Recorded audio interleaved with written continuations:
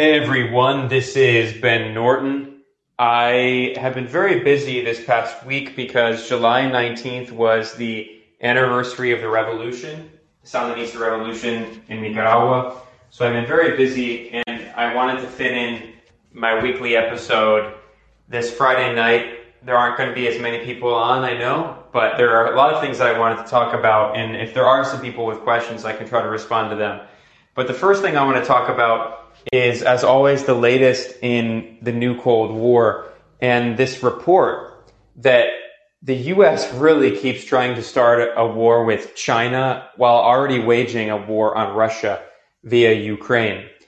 There are these reports that the Speaker of the House, Nancy Pelosi, is going to go to Taiwan in a provocative act that basically states that the U.S. government declares that Taiwan is an independent country, despite the fact that China has repeatedly said this is their red line.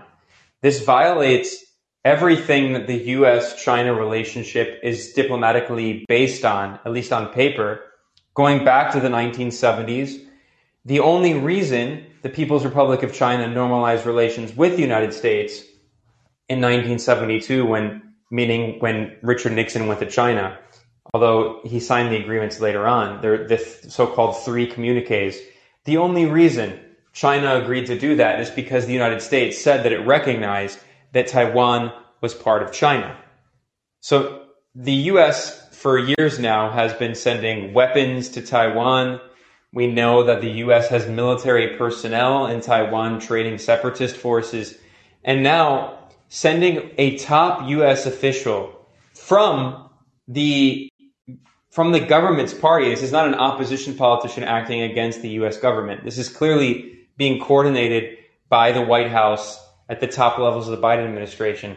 Sending this top official to Taiwan is essentially the U.S. government declaring that it declares Taiwan to be an independent country, which is basically saying that the U.S. government does not recognize the legitimacy of the Chinese government and that it's willing to start a war with China. Joe Biden himself has repeatedly said that if China takes military action to prevent these separatists in Taiwan, then the U.S. is going to militarily intervene. So the only logical conclusion you can come to this is that the U.S. is willing to fight a war with China over Taiwan, because at every single level, it's not Beijing, it's Washington that continues to escalate. And you really have to ask how insane these people are in Washington. They're already waging a war, a proxy war against Russia via Ukraine. How many thousands of people are dying? The latest reports say around 15,000, and that could be a conservative estimate. Probably is a conservative estimate. And the number could continue to grow. So thousands of people are dying. Europe is in an economic crisis. I've talked about here in past episodes the fact that the European economy is really just committing suicide in order to try to destroy Russia. And we see that the euro is at the same level as the dollar for the first time in 20 years. So as if that weren't enough, people in Europe are now talking about the fact that there's going to be a gas shortage, so they're telling people to have cold showers. They're telling people to turn up the thermostat in their homes in the summer right now, and then they're going to tell them to turn down their thermostat in the winter, and people are going to suffer because they can't afford energy because Europe refuses to buy energy. Although at the same time, it's incredible to see that the European Commission just criticized Russia and claimed that Russia is using gas as a weapon because Russia said, okay, fine, if you refuse to pay for this energy and continue to steal our assets by freezing our central bank's assets in dollars and euros, and if you continue to wage this economic war on us, fine, then we're not going to sell you our energy. So now the European Commission is accusing Russia of using gas as a weapon because Russia says, well, fine, we're not going to sell you our gas. So clearly the conclusion of that is that the European Commission, the European Union leadership, believes that Russia's energy belongs to Europe, belongs to the EU. because Russia is not selling it for free, giving it away for free or at the low market value. Therefore, it's weaponizing the gas and oil that Europe says it doesn't want to buy. So while this is all happening, the U.S. is instead of trying to stop that war in Ukraine, it continues to fuel the war with $50 billion of weapons, with the CIA on the ground, as the New York Times admitted. And furthermore, the U.S. is now trying to start a war with China. I mean, it really is beyond the pale. I mean, it's really, in some ways, inexplicable. The warhawks in Washington are they're really desperate. And I think it does reflect the fact that they can see clearly the rapid decline in the United States. That decline is increasing even further with the inflation, which continues to grow. And I mean, at a certain level, there is, I don't want to say that, of course, all of the actions of these imperialists in Washington are irrational. There's a certain irrationality. But I think there is an element of irrationality that has to be considered, even in a materialist analysis of all of this. And they truly are out of control. And now China is not playing around. The Chinese Foreign Ministry has repeatedly said, this crosses our red line. This is not tolerable. There are reports that they may consider, I mean, they're obviously not going to physically do anything to Nancy Pelosi, but I mean, who knows what the response will be, but China can't not respond. This is how this escalation ladder works. And the U.S. is the one constantly pushing the escalation. And if China doesn't respond in some way, then the U.S. will say, see, China is, it's a pushover, it's a paper tiger, and we can continue to bully it and support secessionism. So they're forcing China to respond at every single level, which is threatening, potentially escalating this into a full-on World War III scenario. I mean, it really is terrifying. But now that I had that mentioned, I wanted to also talk about other very important developments related to that. Because this past week, we also saw some historic meetings that haven't been getting a lot of coverage in Western media. And the first, I think, most important of these meetings is a meeting between Russia and Iran on July 19th. July 19th, by the way, is also the anniversary of the Sandinista Revolution. I'm going to talk about that a bit later in this episode. In Nicaragua, they just celebrated the 43rd anniversary. So I have some things I wanted to say about that. But before I get to that, I'm going to talk more about the situation with China and Russia and Iran and the U.S. So while the U.S. is waging this proxy war on Russia via Ukraine and trying to start a war with China over Taiwan, Iran just hosted Russian President Vladimir Putin, and they had a very interesting meeting. Again, this stuff gets almost no coverage in Western media, although it's very important. First of all, Iran and Russia signed a $40 billion cooperation agreement for development of their gas and oil industries. And that was signed between Iran's state-owned oil company and Russia's gas giant Gazprom.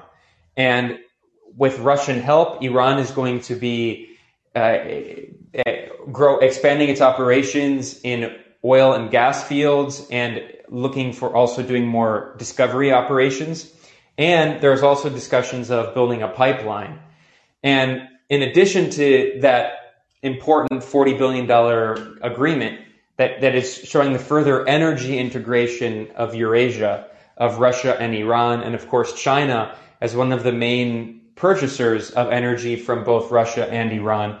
India also, although India, because of U.S. sanctions on Iran, it has been decreasing its imports of oil from Iran out of the fear of secondary sanctions. Obviously, China and Russia they don't care about secondary sanctions because they're already sanctioned by the U.S. and their economies are big enough that that's not a huge deal. But anyway, so in addition to signing this $40 billion oil and gas agreement, Iran and Russia also discussed something that I have almost never seen mentioned in mainstream Western media, despite the fact that it is a game-changing economic development that could really shape the global economy in fundamental ways. And that is the so-called INSTC. That's INSTC, International North-South Transport Corridor. And I know that's a long name, but it's extremely important. This is an agreement that goes back to 2000, in which India and Russia and Iran signed an agreement to create a trade route that challenges the Suez Canal route that is traditionally used in order to send goods to and from India and to and from Europe. So the way that the route typically works, I mean, it's kind of obviously hard to explain this just by audio. It's easier to look at a map. But if you just look at a map of India, and then if you look at it going west off the coast of Mumbai, and then going through the Suez, and then up into Europe, you know, the Mediterranean, the Balkans, that is the traditional trade route. And of course, that's the way that India can receive goods from Europe and send goods to Europe, and by extension to Russia. And India and Russia are important economic partners. India and China, of course, have very contentious relations, and that's always going to be, in this process of Eurasian and Asian integration, the conflict between China and India is always going to very much complicate relations. India has a very right-wing government. It is very pro-American, and it's very anti-China. So although India and Russia have very good relations, and India has refused to impose sanctions on Russia over Ukraine and has continued buying Russian oil and gas and wheat, on the other hand, India and China, you know, they have border conflicts, and the right-wing ruling party in India, the BJP, and Prime Minister Narendra Modi often uses China as a scapegoat, blaming all their problems on China. So that's a more complicated element of the equation. But Russia and India have very close economic relations and political relations. And right now, in order for India to do trade, at least maritime, by a maritime route with Russia, it does so through the Suez. But I mentioned this development of a new economic trade route that will have the time needed to send goods to and from Russia from India, and that is the INSTC, the International North-South Transport Corridor. And in the meeting between Iran's President Ibrahim Raisi and Iran's Supreme Leader Ali Khamenei and Russian President Vladimir Putin in Tehran, they discussed expediting the construction of a railroad that will connect the southern port on the southern border of Iran with the northern border and the Caspian Sea. So the idea is Russia and Iran, that is, are talking about expediting the construction of this so India can send its goods from, you know, Mumbai or like the West Coast to southern Iran. And then we'll go on the railroad from southern Iran up into the north to the Caspian, and then from the Caspian to Russia and other parts of Central Asia and the Caucasus. So this will circumvent the Suez Canal, which of course is important because, you know, that Egypt has a lot of political leverage over that, and Egypt's government, it tries to kind of play the West against Russia to an extent, but everyone knows that the Egyptian military is very close to the U.S. military, and if there's some kind of crisis, Egypt's probably going to lean toward the West. So that removes that potential factor in the geopolitical equation. And furthermore, right now, trade between India and Russia takes about 6 weeks to transport goods through the Suez. But instead, if Iran expedites the construction of this railroad and Russia can send and receive goods from India, it'll only be 3 weeks. It'll be half the amount of time. So that's a huge development. That was also discussed in this meeting that Putin took to Tehran. And I think that people, you know, what's so crazy is that in the Western media, there's this idea that the entire world revolves around the US and Europe, even though they're only 15% of the global population. And when they say the international community, they're basically only referring to the US and Europe. And then they say that Russia is isolated in the world. Russia's isolated the international community, ignoring the fact that Russia has two very key allies that happen to be the two most populous countries on earth, China and India, each of which have 1.4 billion people. And then throw in Iran, that's 100 million, and throw in Russia's population. Between the four of them, that's 3 billion people. And then this isn't to mention the Central Asian republics and Pakistan, which, Pakistan has complicated relations with Russia, but Pakistan has very good relations with China. So, anyway, obviously there's these internal contradictions, but the point is that, there's this fixation on what's happening in the US and Europe and in Ukraine, and understandably, it makes sense why there's a lot of tension on the war in Ukraine. It's tragic and it's horrible, and the West continues to fuel it and use Ukrainians as cannon fodder and fight to the last Ukrainian to try to bleed Russia. But the world is continuing to move ahead, and Asia is continuing to integrate despite all of this, while the West is hyperventilating over Ukraine and where it's going to get its energy from. So for me, it really is a stark comparison of this precipitous decline of the standard of living and massive crisis politically and economically in the so-called West, in the US and Europe. And meanwhile, we see that Russia, China, and Iran, and to a lesser extent India, although those are complicated relations, and Pakistan, these are all massive countries, and they are moving ahead, full steam ahead with economic integration. So it really is another example of how, as I've talked about here in past episodes, the West has been basically sanctioning itself with these sanctions on Russia because it's destroying its top energy source for Europe.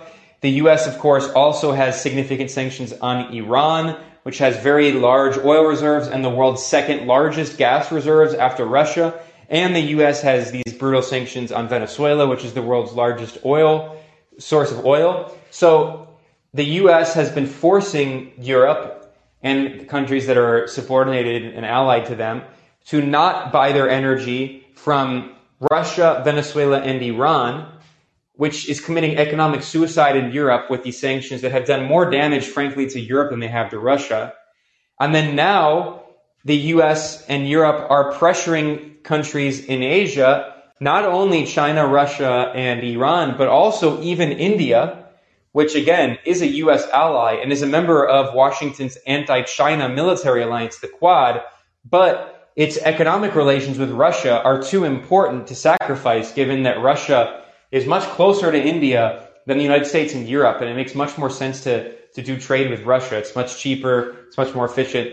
So the US and Europe are actually incentivizing India to try to repair its relations with China, which again, as I said, is honestly, I think a kind of long shot. That's going to be a very difficult relationship to parse. But the point is that instead of doing what obviously, if you're from the perspective of a US imperialist, if you want to cause the most problems in the region, what you would want to do is try to push India away from Russia and China and into the Western camp. And obviously they're trying to do that with Russia, but it's difficult. And they have done that to an extent with China. But with these sanctions on Russia and telling countries around the world that basically they can't buy oil, gas, wheat, fertilizer, minerals, timber from Russia, it's basically forcing India to decide if it's going to go along with Eurasian integration or with the West. And even for these right-wing nationalists in India who are very anti-China, they still have national interests as an economy, as a country. And some of them are saying, well, maybe we should start rethinking our relations here. It really is incredible. I have to say that we're in an incredible moment right now where Henry Kissinger, of course, a notorious war criminal who has the blood of countless Chileans on him for the coup against Salvador Allende, who has the blood of millions of Bangladeshis after the US-backed Pakistani genocide in Bangladesh. Henry Kissinger is now being seen as a dove. It's really crazy. The moment we're in is so deranged. And the policymakers in Washington from both major parties, Republicans and Democrats, they are so bloodthirsty and so out of control that even Henry Kissinger is writing articles and giving interviews saying like, look, guys, you should really calm down because we can't wage a war on both China and Russia at the same time. This is insane. So I honestly, it blows my mind that this kind of stuff continues to happen, that the Biden administration, of course, I knew it would be awful. I knew it would continue many of Trump's policies, but they really are like pushing their foot straight down on the pedal, like pedal to the metal. Instead of trying to de-escalate, they're escalating as much as they can and escalating the conflict not only in Ukraine, but pushing it right up to inside, not on China's border, inside China. Because Ukraine is not part of Russia. It's on Russia's border. It has Russia's largest border. Well, I guess Kazakhstan is Russia's largest border, but it has a massive border, land border with Russia. But the U.S. is not only doing something similar to China. I mean, Taiwan is part of China. It would be, people sometimes compare it to Puerto Rico. I hate that comparison because Puerto Rico is a U.S. colony. It should be independent. We should support the independence movement in Puerto Rico. The people of Puerto Rico are brutalized by the United States. Taiwan is not a colony of China. Taiwan has been part of China for hundreds of years. It was colonized by Japan. In fact, Taiwan does have a colonial history, not by China, by imperial fascist Japan. But anyway, the point is that that's not the proper comparison. The proper comparison is California. Is China sending troops to train soldiers in California to prepare for a violent secessionist movement, China selling weapons to California to prepare to wage a war against the central government in the United States, and then China sending one of its top government officials to California and refusing to acknowledge the central government in Washington and treating California as a separate country. That's essentially what the U.S. is doing. That's a much better comparison. I mean, it really is insane. And of course, again, it's doing this at the same time as a proxy war with Russia. So anyway, I want to talk about, well, actually, I'm going to save, I was going to talk about Mexico, but I'm actually going to save that for another day because I'm going to talk another day about how the U.S. government is now threatening Mexico economically because Mexico nationalized its oil and lithium. And the U.S. government has filed a formal complaint with the support of Canada, claiming that this violates the neoliberal trade agreement between the U.S., Canada, and Mexico, which people call NAFTA 2.0. It was renegotiated by Trump. It's the U.S. Canada, Mexico agreement, but people just call it NAFTA 2.0. I'll talk about that in more detail in another episode because it's really insane. That's a whole other story. But I'm gonna respond to some of the questions that people have here, and I'll start with Aaron. Go ahead, Aaron.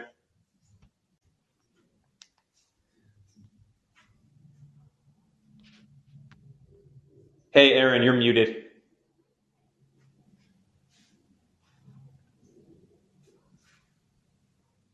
Aaron, I'm going to come back to you. I'm going to go to say. Oh, no. Go ahead. I got it. Sorry, I'm sorry. I got to get this. No worries. One of these days I'll get it straight. Okay, so actually, let me throw something real quick in about Mexico, and then I had one other thing. But I just wanted to mention there's this, basically like a hit piece in the New York Times a few days ago about the poverty rate in Mexico going up. Did you see that? No. It was. I saw that the New York Times published this piece hilariously attacking the U.S. ambassador, claiming that he's too supportive of Mexico. Yeah. So he's engaging too much in diplomacy. No, the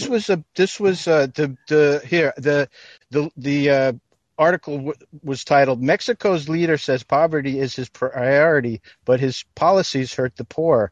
I mean, it was just like a comically stupid hit piece, and basically what it said is, well, Amazon, she's been distributing cash, but the social programs have, poverty's risen, and the social programs have benefited and strangely enough, he's wildly popular still with the Mexican people. It was just really funny. The New York Times just, they can't handle it. But anyway, I think it was like Monday or Tuesday. I think it was on Monday. But basically what they did is they compared, because Mexico only reports economic, like their GDP every 2 years, I believe. So they're basically just 2018 to statistics,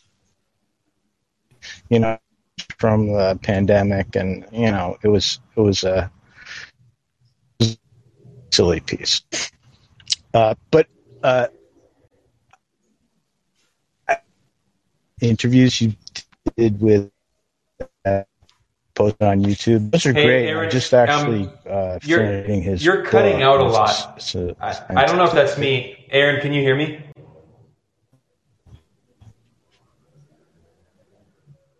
Hey. Yeah. Hey, you can let me go. I'll time.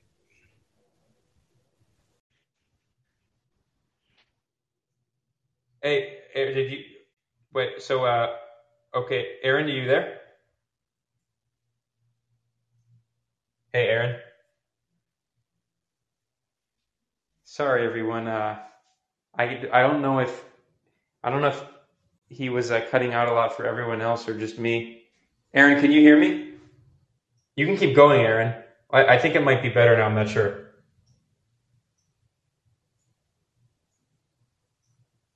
Okay, I guess. Sorry about that. Here's Sam. Hey, Ben. How's your Friday? Hello? Hey, yeah, can you hear me? Yeah. I said, how's your Friday going? Good. How about you? I feel like the last two times I called you, remember what I kept saying? I kept telling you, is AMLO trying to get coup d'etat? Is AMLO trying to get coup d'etat? I'm just saying, I feel like I'm calling it here. I mean, every time we're already starting with we disagree with you, and Aaron pointed out there's a hit piece in the Times. This is how it begins, and then by next year, this time, it's going to be AMLO the dictator. AMLO the oppressor. The thing is, they've been doing this for a while, though. I mean, the thing is, they don't have the ability to coup him, and also the other issue is that in Mexico, according to the Constitution, there's a one-term limit, and AMLO didn't want to change that. So he only is going to be in power until 2024. So, I mean, they've been attacking him a lot, but they're probably just going to wait him out until 2024. Yeah, I guess they'll just wait to prop up a neoliberal guy. Exactly. Yeah. But I was going to say, to your point about Kissinger, I kind of wish he would stop talking, and people are like, yeah, because he's a war criminal. That I'm like, no, he's correct. I mean, yes, he is a war criminal, but he is correct. But I don't want him pointing out the obvious. Like the faster we get to the fall of the empire, the better, in my opinion. I'm like, we need to end as an empire. And as a point, I think it was like maybe the second time I spoke with you. There was a guy before me who was talking about how he moved to Mexico. And I think you're in Nicaragua right now, or yeah, mm-hmm. Yeah. So, and you were like comparing about like how the death rates are higher in the U.S. than in Mexico, and I just kept thinking to myself, I was like, Ben, let me ask you something. Just asking for a friend. Any tips on learning Spanish quickly if one was to move to the South America, where to move? I'm genuinely asking you. Don't tell me watch Telemundo because it's not possible to focus. Yeah, well, in general, in terms of language learning, I mean, obviously I speak Spanish the best, but I've also studied French, Arabic, and Chinese. And Arabic and Chinese. I spoke Arabic growing up, and your Arabic is still better than mine. Yeah, I mean, my Arabic is not great. I studied it in college, and my Chinese is very bad, but I've been trying to learn some Chinese. But in terms of like the languages I speak best are Spanish and then also French. And in general, but regardless of the languages, I mean, I just mentioned that because I'm interested in languages. I've studied a few, and I found that for me, there are a few tactics that are really helpful. The first one that I found the most helpful is learning lyrics to songs. That helps. One, it helps learn vocab, which is really important, and then it also helps you to learn sentence structure and gives you like an idea of like how syntax works and how verb conjugation works. So in Spanish, I mean, obviously that's going to help you learn vocabulary, but also understand how you conjugate the verbs, right? Because Spanish is a pretty simple language. It's very logical. Everything is phonetically spelled. There's a lot of borrowed words from English and Spanish. I think they share about 40% of their words with cognates. And the most difficult thing is the grammar. Especially there's a lot very complex verb conjugation, and you have to learn things like there's two forms of the past tense, preterite and imperfect. There's the subjunctive. So learning lyrics really helps with that, because then you can see like the relationship of verbs to other pronouns. And then another reason that's really helpful is music makes it way easier to remember, right? So when I was studying Arabic, like I was learning like a lot of songs from like Julia Boutros and like all like the Maqawama, like the resistance singers, and Fairuz and I was just about to say, I'm pretty sure I was like waiting, like there's got to be a Fairuz in there. There's nowhere you got, of course, at the very least, an Omar Diab in there, but no, I just it's funny how like I'm thinking now I'm trying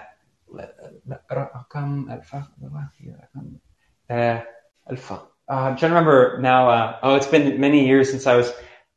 Sa'aqawam. What's the song by Julia Boutros?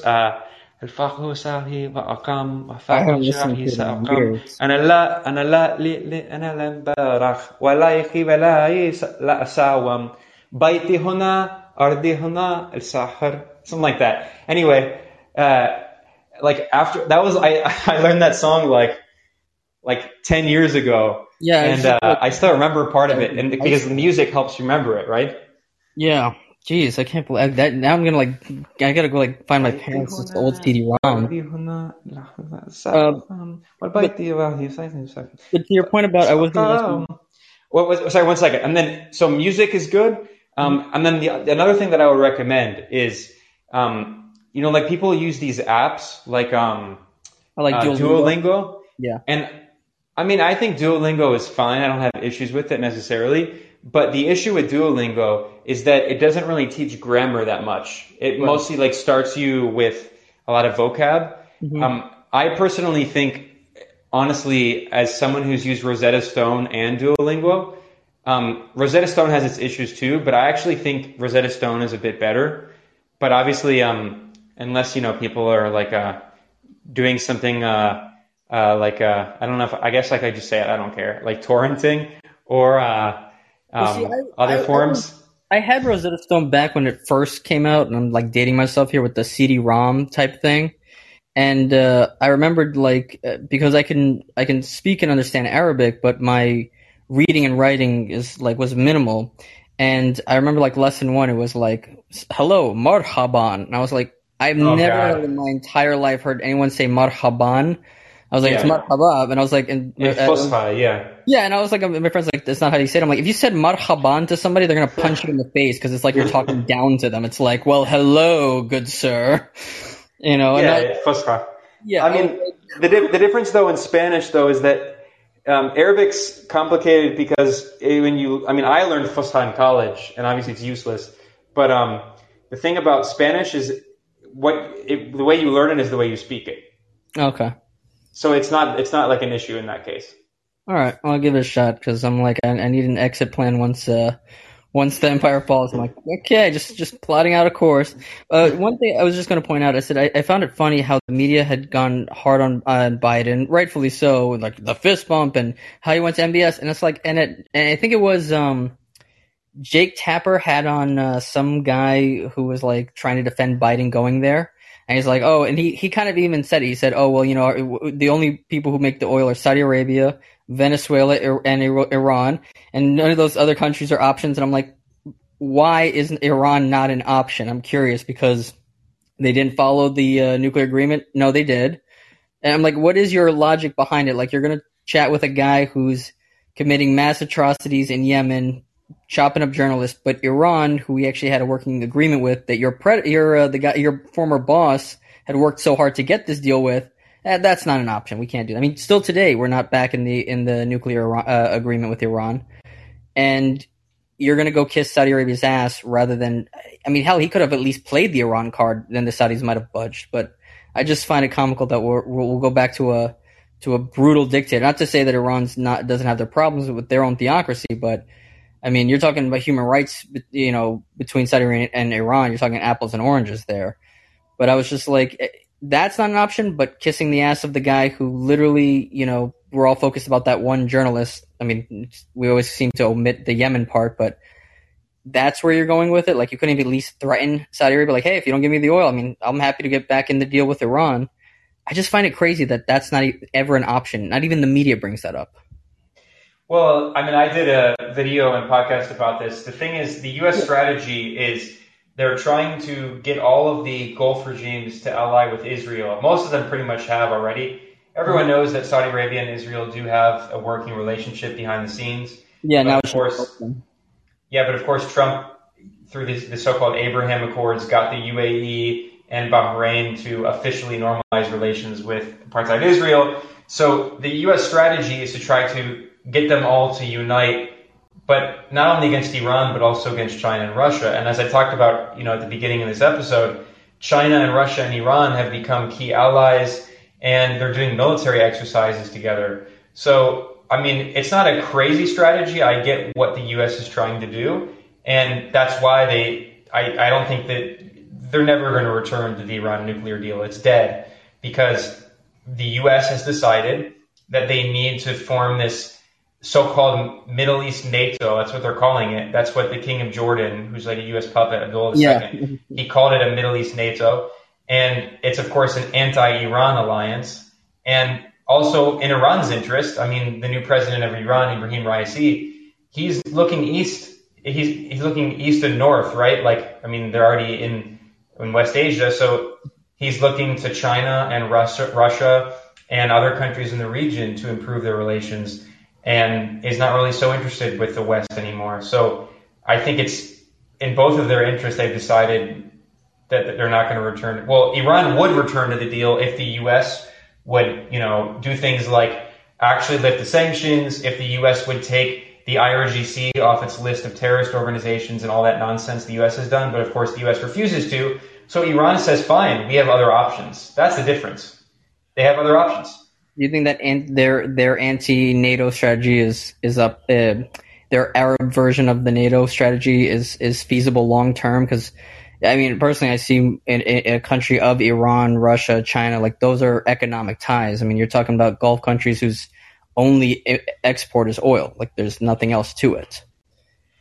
Yeah, I mean, I think that's exactly the strategy. And ways if it's going to work, I mean, I'm not sure. But the thing is, if I mentioned the U.S. sanctions on Russia, Iran, and Venezuela.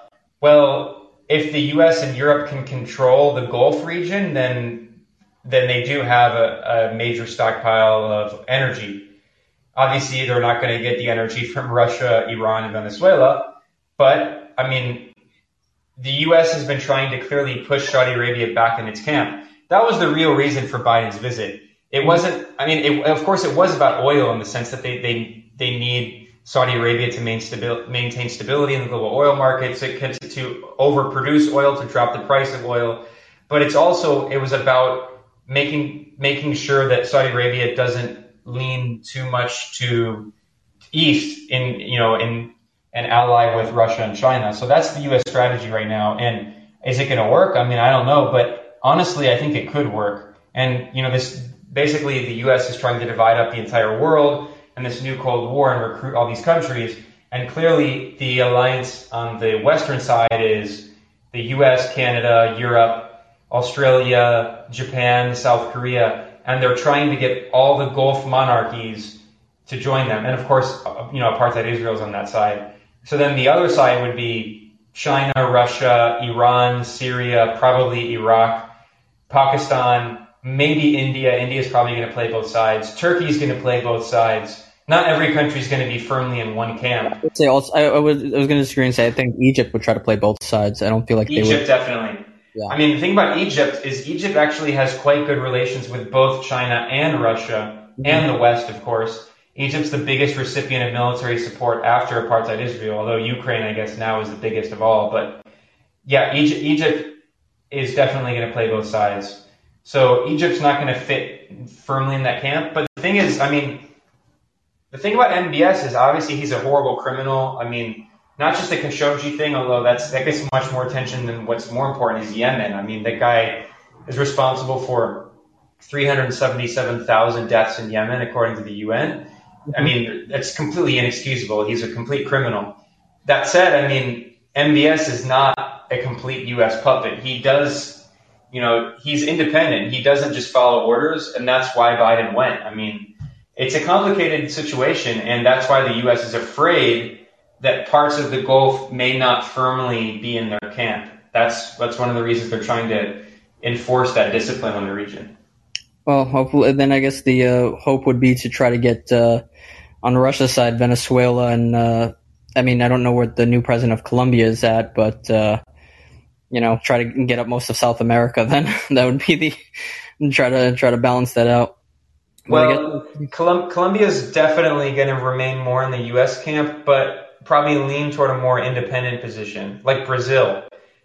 Brazil is going to become more and more independent, and Brazil is a very significant country, the largest economy in Latin America, the 5th or 6th largest country in the world in terms of population. So, yeah, I mean, the thing is, this is the moment we're in, which is interesting, is that the U.S. is trying to divide up the entire world, and Brussels, I mean, the EU, they're trying to divide up the world, but a lot of countries are refusing to pick one side. And so I think countries like India, Brazil, Egypt, these are very big countries, and they're not just going to pick one side. They're going to try to Turkey, certainly. Yeah. I mean, so Erdogan, Turkey's still a member of NATO, but Erdogan just visited Iran as well.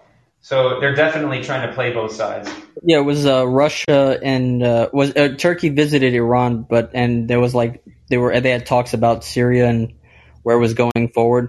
At least one. Yeah, they were interesting. I was working on. I'm going to do a video and podcast about this, specifically about this.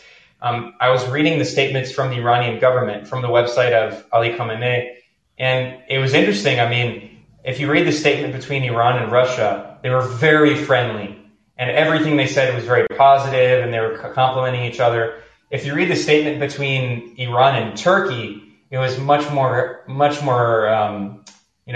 cool. Cool is not the word. It's the opposite of warm.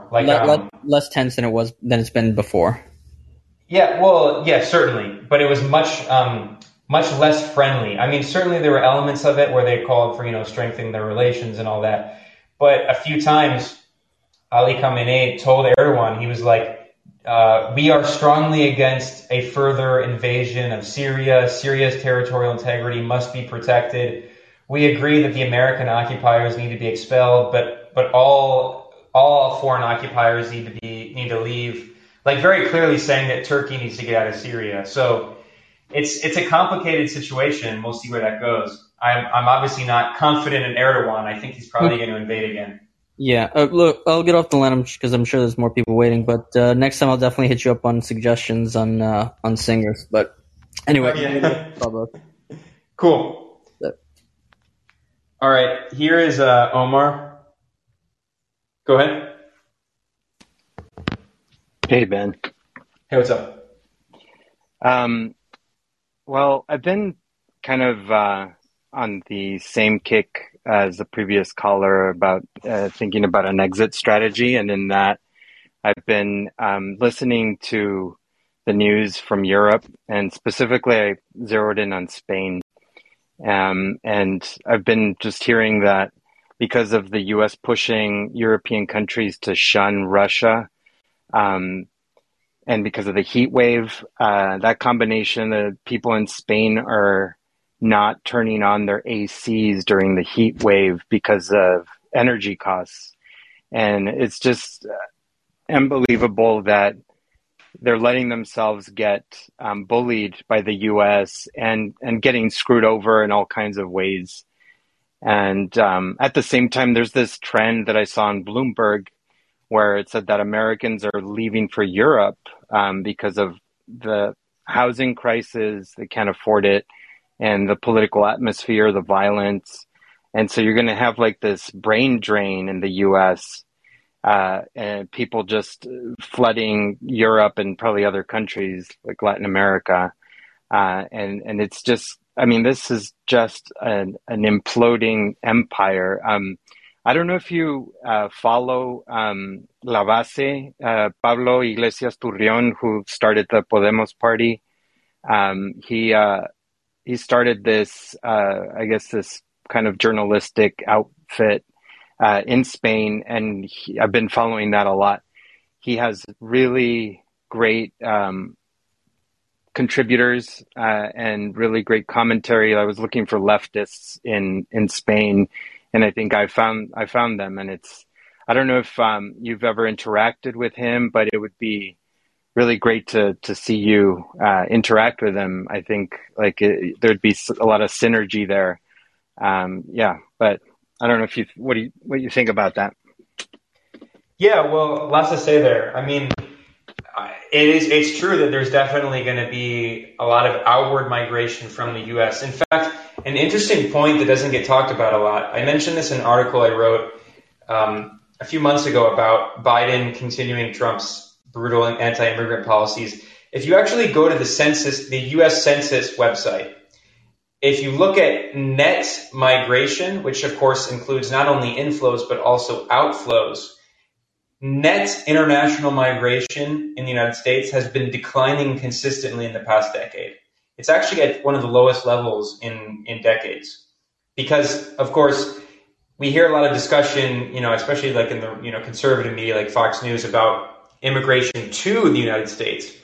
But there's also a lot of outward emigration with an E out of the United States. And by the way, a lot of those people leaving are immigrants themselves, people born in other countries who immigrated to the U.S., and things have become so difficult and expensive and also violent that they are moving to other places. So I think that's going to be a trend that continues. And, you mentioned that I think it's true that a lot of people are probably going to go to Europe, which, no offense personally, I mean, people make their own decisions and there could be good factors, good reasons why, but I do think it's actually kind of crazy because a lot of, excluding the violence issue, which obviously is very unique to the U.S., a lot of the economic problems are just as bad in Europe or going to get worse and are going to get worse in Europe, especially maybe not the housing issue as much, but definitely with rising costs of living and especially energy costs and inflation. I don't see that ending anytime soon. But in terms of Spain and the Spanish left, yeah, I mean, in some ways I do respect Pablo Iglesias. I do know him. I've talked with him before. And he had this good show. He used to actually have a good show on Hispan TV, which is the Spanish language version of Press TV of Iranian media. I think it was called Fort Apache, like Fort Apache. And he had a really good show on there. I think he made some really bad decisions as a political leader in Podemos, like when he decided to join the current coalition government with PSOE and become like vice president, like their equivalent basically, but it was like a ceremonial position where he basically had very little influence. And then of course, people might know that Pablo Iglesias formally resigned from electoral politics when Podemos suffered an electoral defeat in the last regional elections. So, I mean, I think he has made some major mistakes politically. I mean, not that, a lot of people have, no one's perfect. But yeah, I think his analysis is pretty good. And especially in terms of other people on the European left, I think he's a much better, much more sober analyst. And I think that partially explains the internal contradictions within the EU, because of all the countries in the EU, Spain has been hurt really hard. It's up there with Greece and Italy that have been really hurt by the EU. They talk about Southern Europe. So ironically, the same kind of imperialist exploitation that we see of the global north toward the global south. You even see that same kind of relationship at a less severe level inside the EU.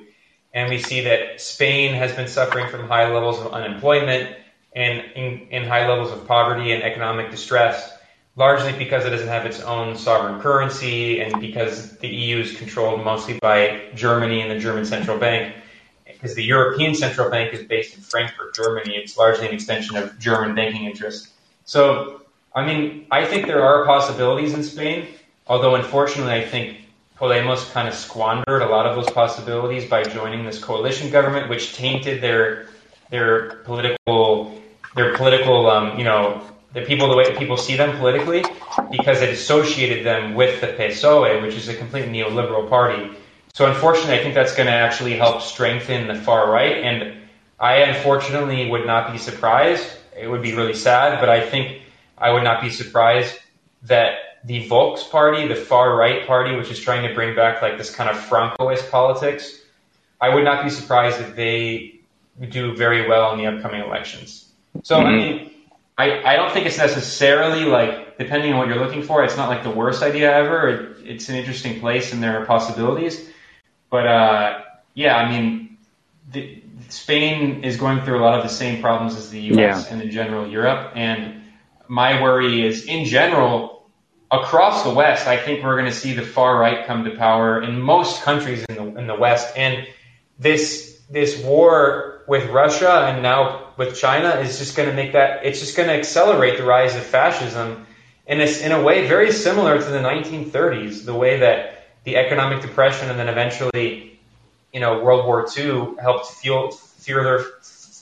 further fuel the rise of these fascist movements. I mean, if you look at World War I and how the left split over World War I, and the countries where, especially Germany, where the left was destroyed and large parts of the left supported the war effort, and then of course that gave rise to fascism. It's pretty scary how similar the situation is now in the West, and clearly the Democrats are going to be crushed in the midterms in November. Not that the Democrats are left-wing, they're clearly not, but I mean, just in the sense of the rise of the far right, it's obvious the Republicans are going to win the midterms. They're probably going to win the presidential election. It's probably going to be Trump again, and I would not be surprised to see Vox win in Spain. I think, we might even see AfD rise in Germany, because the left there, Die Linke, has been really crushed in a lot of ways for a variety of reasons. We're going to see probably Alternative for Deutschland, the far-right party, rise there. So not to scare you, not to be too pessimistic, but I actually think things are going to get pretty bad in the West, not just in the U.S., but in Europe too. Yeah.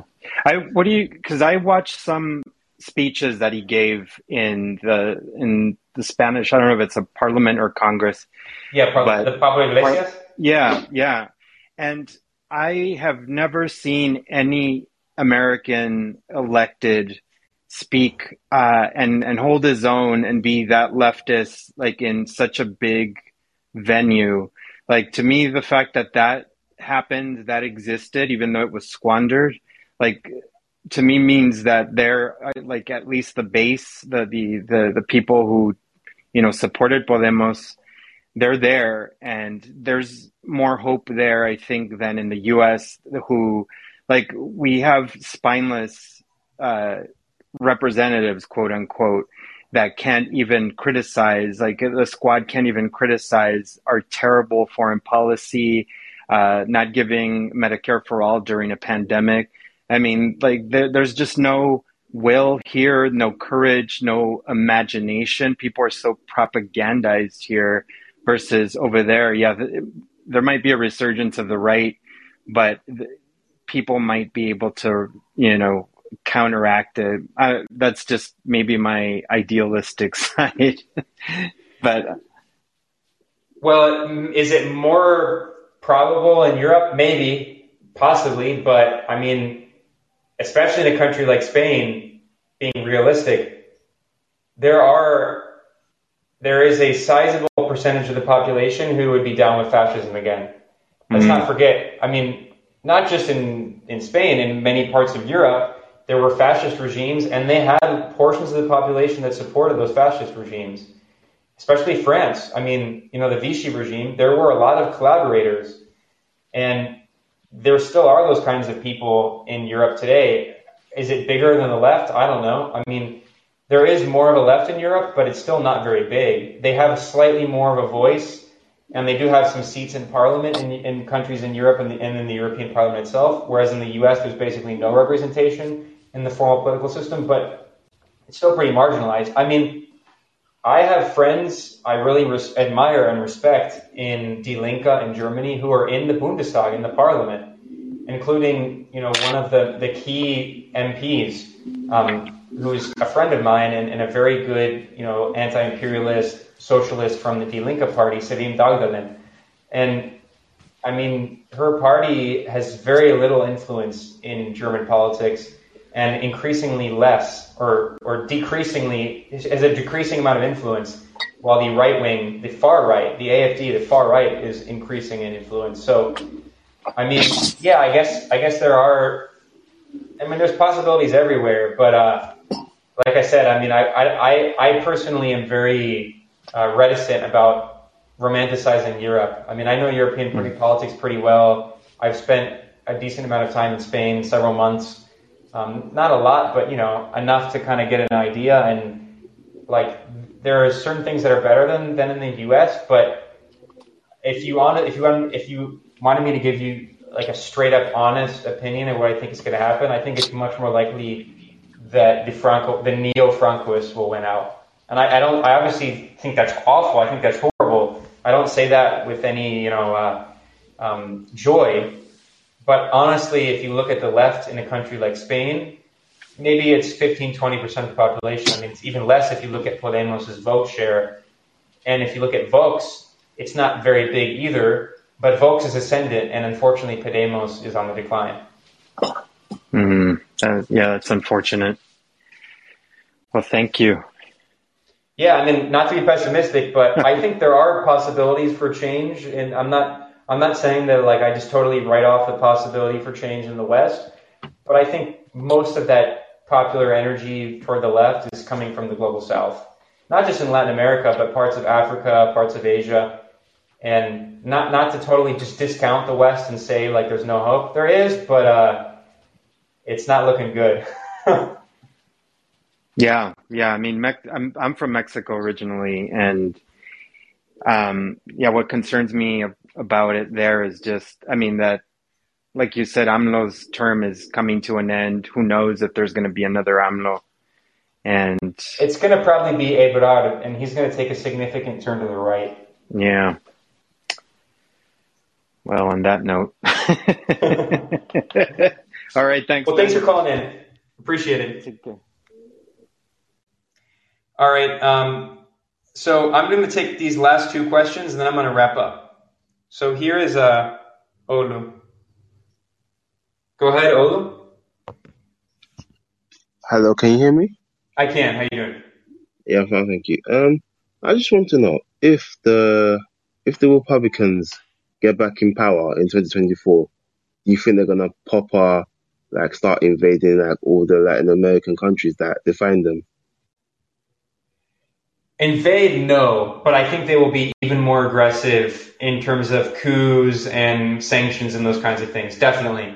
Not that, the Democrats are that much better, but I do think that if you look at the rhetoric, and not just the rhetoric, the actions of the Republican Party, especially because of their base in Florida, which obviously, I mean, the Cuban Americans, Venezuelan Americans, and Nicaraguan Americans in Miami are a huge base for the Republican Party.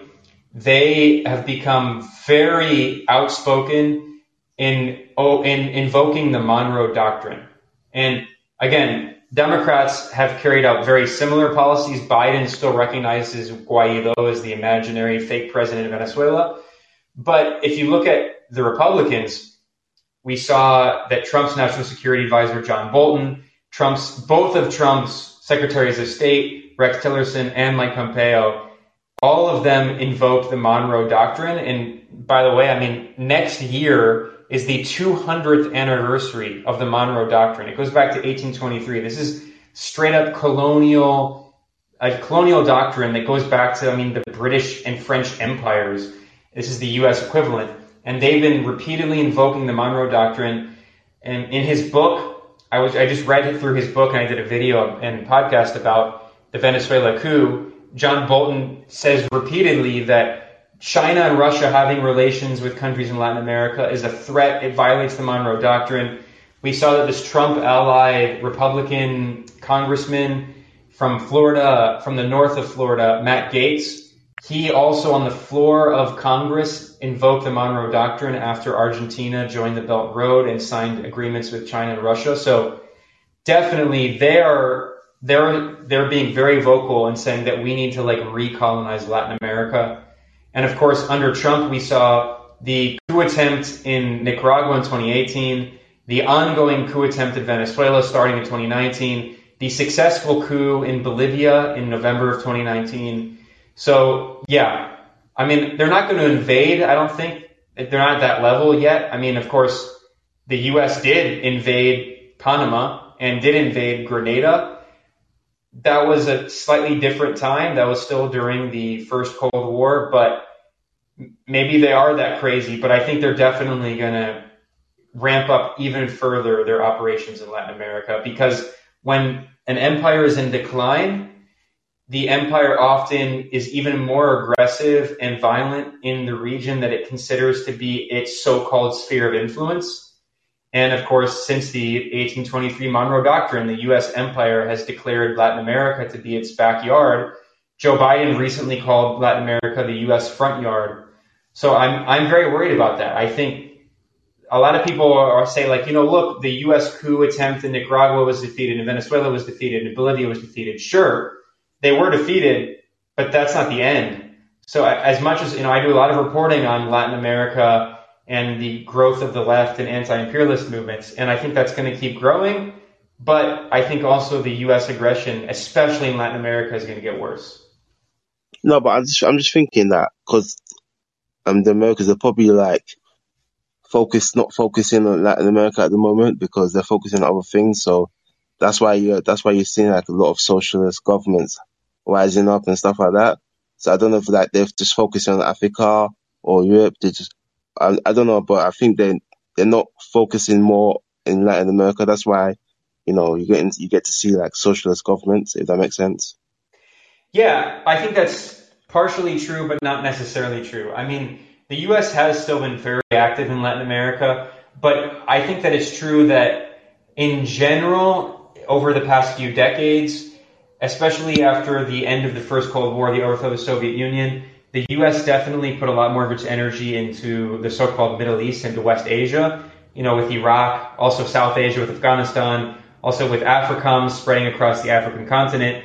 So in general, I think you could say that in the past 30 years, although there's been a lot of course, U.S. meddling in Latin America, constant coups and stuff, I mean, you could say that maybe that the U.S.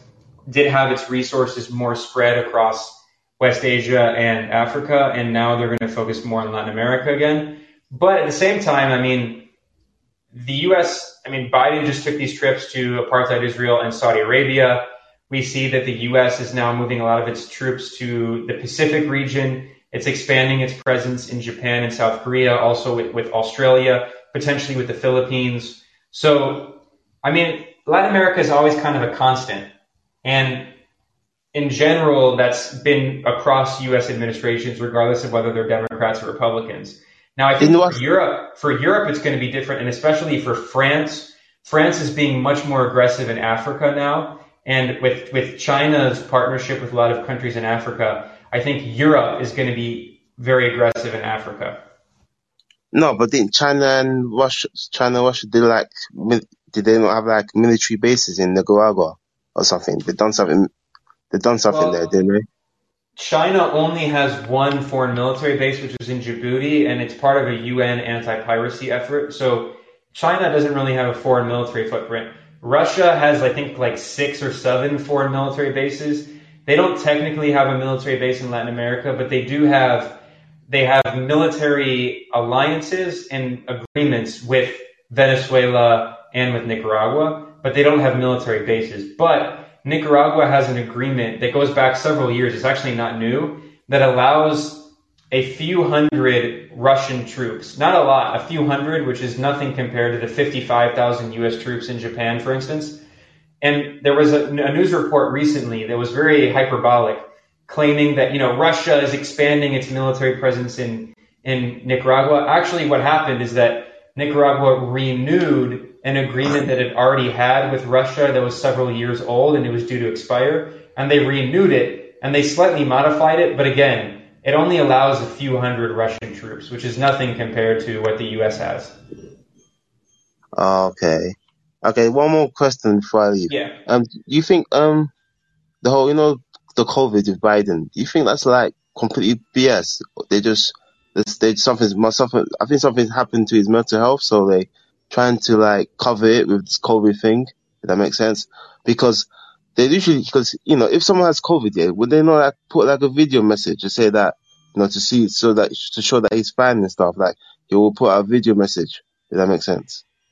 Yeah, well, it's a good question. I mean, maybe, honestly, I think, like, COVID, a lot of people have just, like, have so normalized COVID that getting COVID doesn't seem like a big deal anymore. So I don't think that he would necessarily put out a video. But there is speculation, which might be true, that Biden made this really weird comment a few days ago where he kind of hinted that he has cancer. And it wasn't exactly clear if it was, like, some kind of skin thing that he had that he got rid of, or if he has cancer now.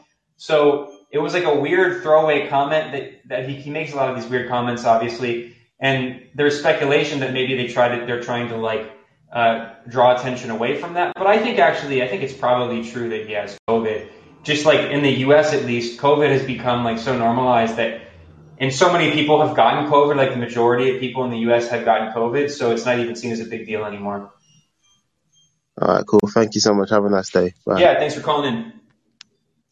Cool. I'm going to take one more question here from Rudy, and then I'll wrap up. Go ahead, Rudy.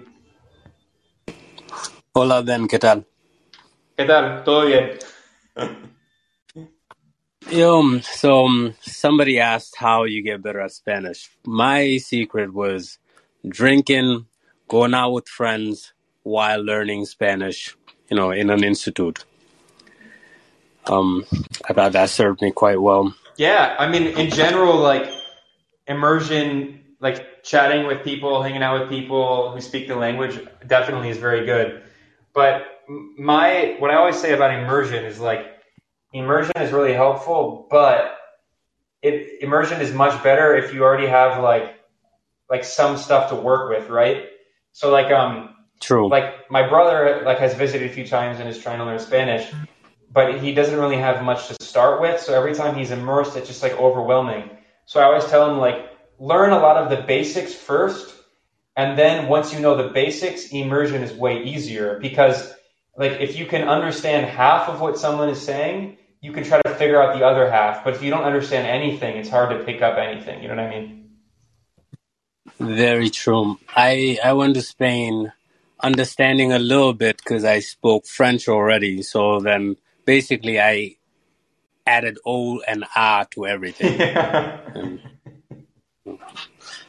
But my question was, how are regular people in the know-how, in the army spheres, how sane people are reacting to the U.S. that's trying to wage a war with China that it already calculated that it was going to lose? And how are people in the U.S. military responding? Yeah, like people who know this thing. Are there people saying like that's crazy? Oh, you mean like the military leadership? Yeah. Well, to be fair, I mean, everyone knows that I am not in any way a fan of the Pentagon. I'm extremely critical of the U.S. military. But to be fair, some of the military leadership is a little more clear-eyed and level-headed than the political class in Washington, many of whom, have no military experience, and for them it's just like all ideological. So there have been some warnings from top military officials, and especially if you look at some of the research papers that have been done by Pentagon-backed institutions like the RAND Corporation, they have been warning that this is insane. The RAND Corporation published a report a few weeks ago that warned that the U.S. Pacific strategy is not going to work because the U.S. is trying to spend $20 billion putting a series of missiles to surround China in the so-called second island chain, which includes like Japan and Okinawa and the Philippines. And the RAND Corporation published a report saying that this is not going to work because they can't get those countries to agree to host the missile systems. And we've also seen that there have been people like in the upper brass of the Pentagon warning about this policy on Taiwan specifically, because they understand that, one, if there's a war with China, it's going to be a complete disaster, because the Pentagon has been doing war games exercises, and every time they do a war games exercise with war, seeing like what it would look like if there was war in the South China Sea, the U.S. would lose that. Because also the other factor too is that China is defending its own territory, and obviously defending your own territory gives you the home advantage if there's a war, and the other country that's attacking you, which would be the U.S., has a disadvantage. So according to the Pentagon's own war games exercises, the U.S. is going to lose. So there have been people in the Pentagon warning about that, but unfortunately in Washington, I mean, a lot of the stuff is being driven by ideology, by the political class, and by corporate profits. So the fact that they might lose is not even a concern to them, honestly. Dang, so the train is just straight up loose.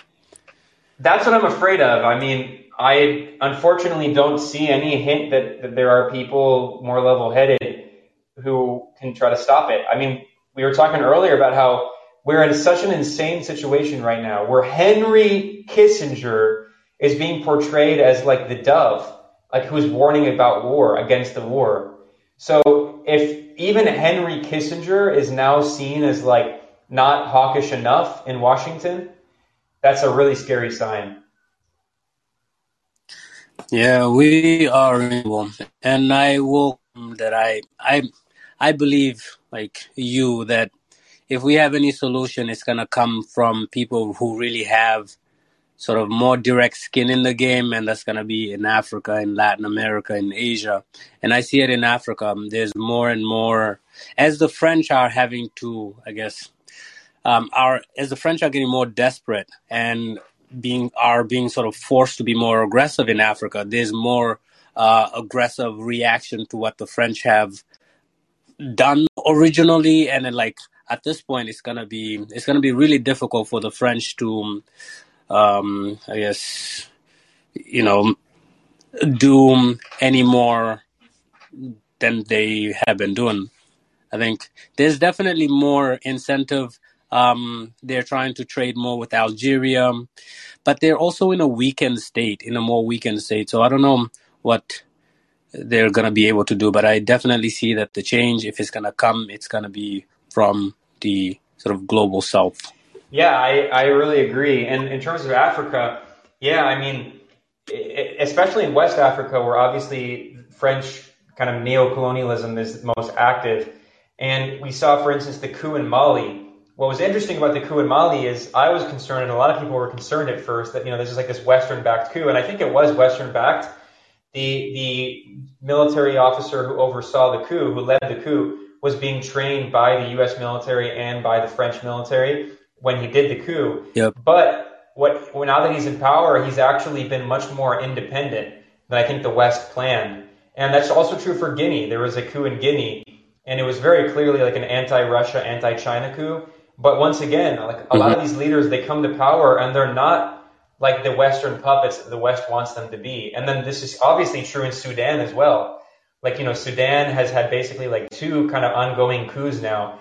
And although Sudan has like partially normalized relations with apartheid Israel and, has in some ways like helped out the West, it's also not the total puppet that the West wants it to be either. So in general, I agree that although maybe like a lot of these countries are not necessarily joining like the resistance, they're not joining necessarily with this kind of alliance that's been created between China and Russia and Iran and Venezuela and Cuba and Laos and Eritrea and Zimbabwe. Like that's like the kind of anti-imperialist alliance. They're part of this group at the UN called the Group of Friends in Defense of the UN Charter.